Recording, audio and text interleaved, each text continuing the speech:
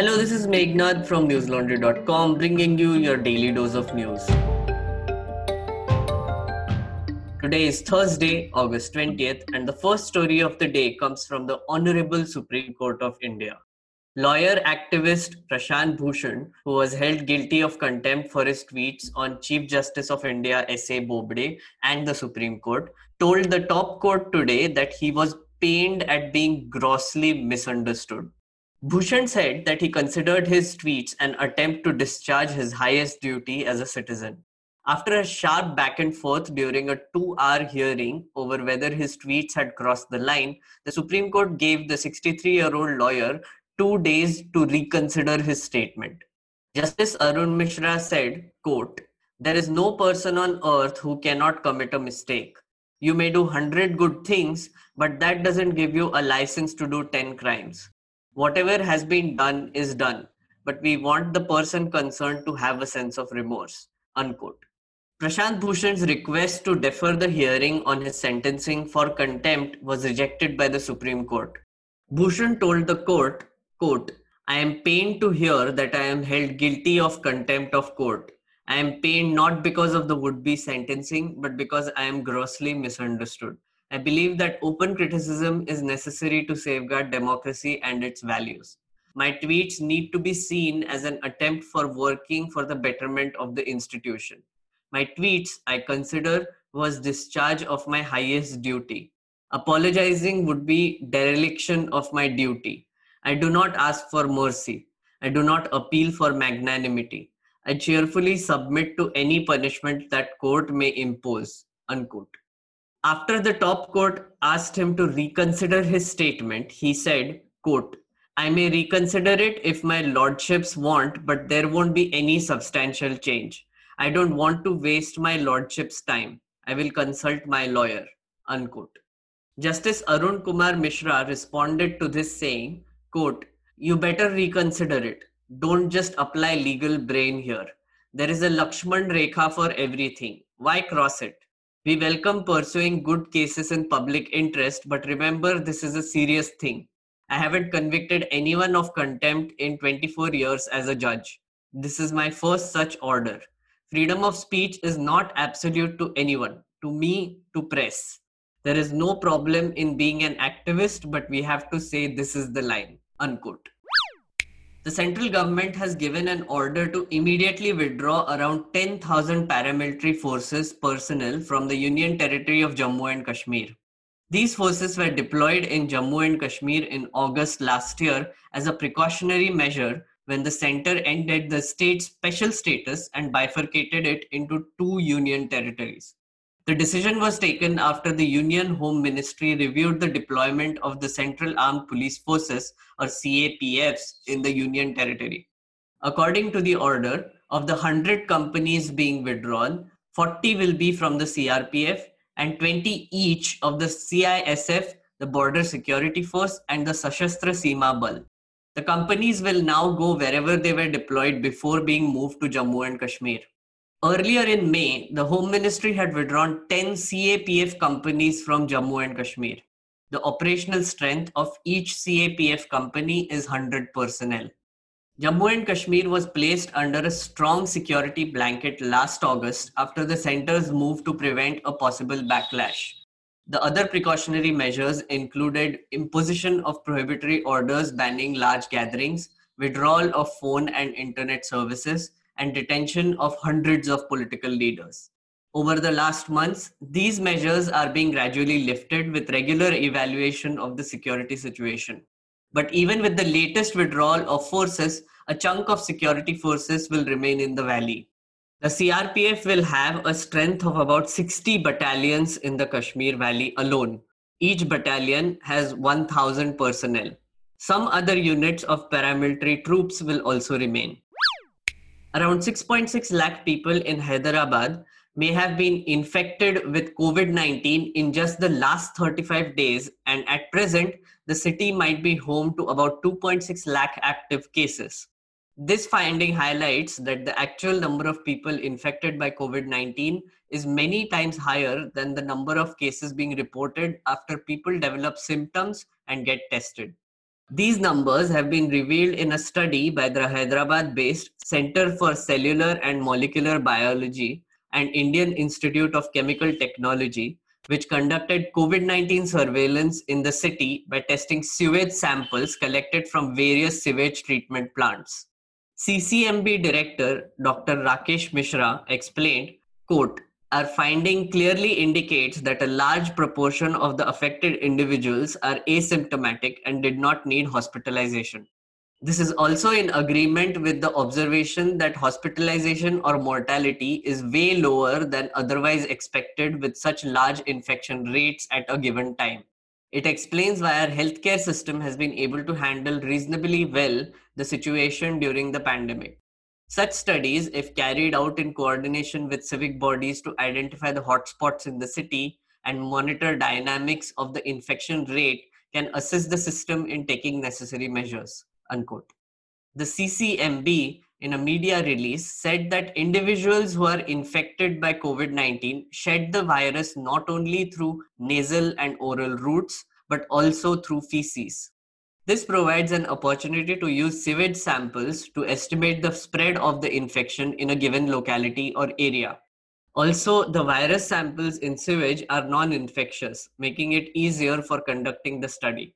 As an infected person can shed viral material in fecal samples for up to 35 days, the study on sewage samples gives an idea of the number of people that might have been infected in a period of little more than a month.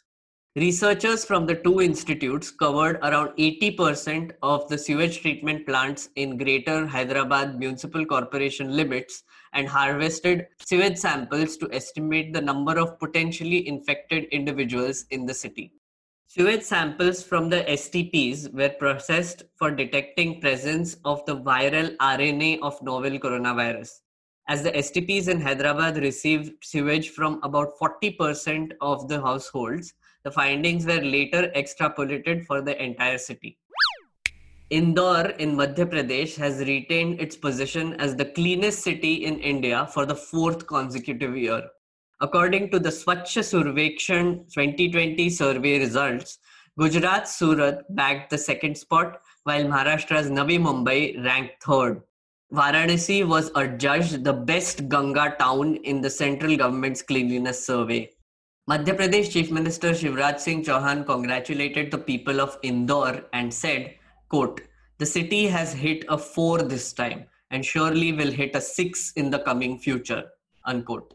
The results were announced by Union Housing and Urban Affairs Minister Hardeep Singh Puri at a ceremony in New Delhi. A book titled Report on Assessment of 97 Ganga Towns was also released during this event. This is the fifth edition of the survey that was introduced by Prime Minister Narendra Modi in January 2016. In the first edition of the survey, Mysore had won the award for the cleanest city of India.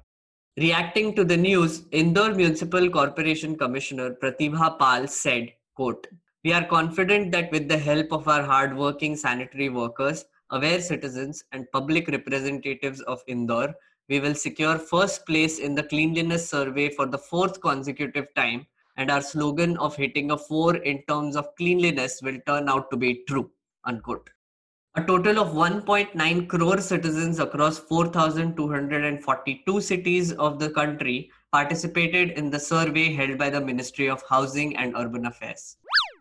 The Working Mechanism for Consultation and Coordination on India-China Border Affairs, or WMCC, will meet today to try and find a way to resolve the military standoff along the line of actual control in Ladakh.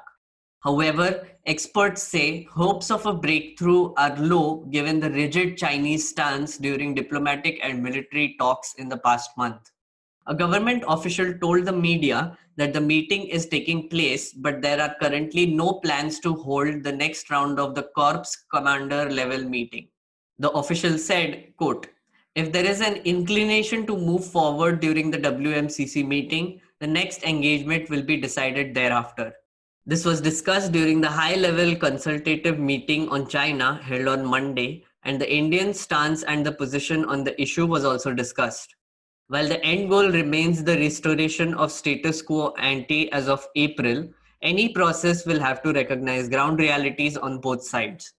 While it is understood that even the process of de-escalation has to be stepwise, the Chinese insistence on equal rearward movement by both armies is not acceptable. The Chinese have better roads and infrastructure on their side, which allows them to mobilize quickly, and some element of time has to be built in this stepping back to make it fair for both armies. Unquote.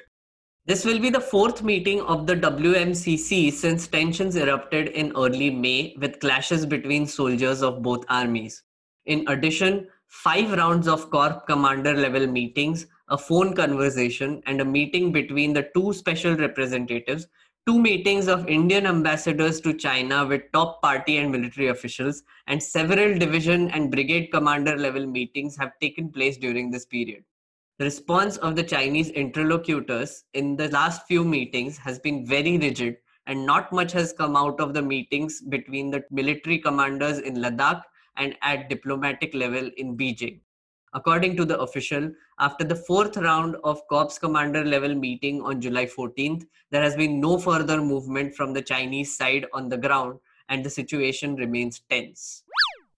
And now for some homebrewed stuff from the vats of newslaundry.com.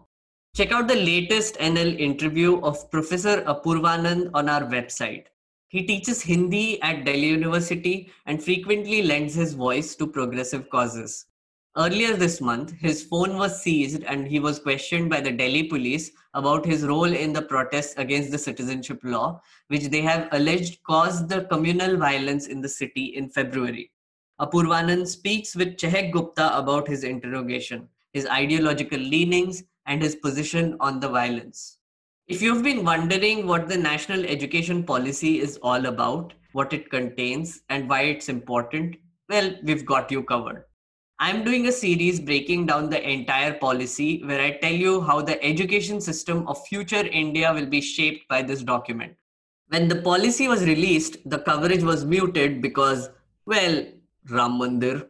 But hey, newslaundry.com didn't forget about it and we have your back. Do check out the series on our website. The third part on higher education is out now. People of the internet, if you want news to cover issues that are important to you, then you have to give media houses a reason to do so. And the best reason you can give them is money. Yes, pay for news so that the news serves you, not some MDH uncle and his masala manufacturing business. Because remember, when the public pays, the public is served. Subscribe to newslaundry.com. Go to our website and click on the top left subscribe button. The basic subscription plan is as low as rupees 300 a month. And as a limited window offer, if you take a subscription of more than 6 months, you will get a fancy Sabki Dhulai soap box. That's all the news I have for you today. Have a great day or a good night depending on where you're listening from. See you tomorrow. All the News Laundry podcasts are available on Stitcher, iTunes, and any other podcast platform. Please subscribe to News Laundry. Help us keep news independent. To catch all our podcasts on news, pop culture, current affairs, and sport, visit newslaundry.com. Follow us on Facebook, Twitter, and Instagram, and subscribe to our YouTube channel.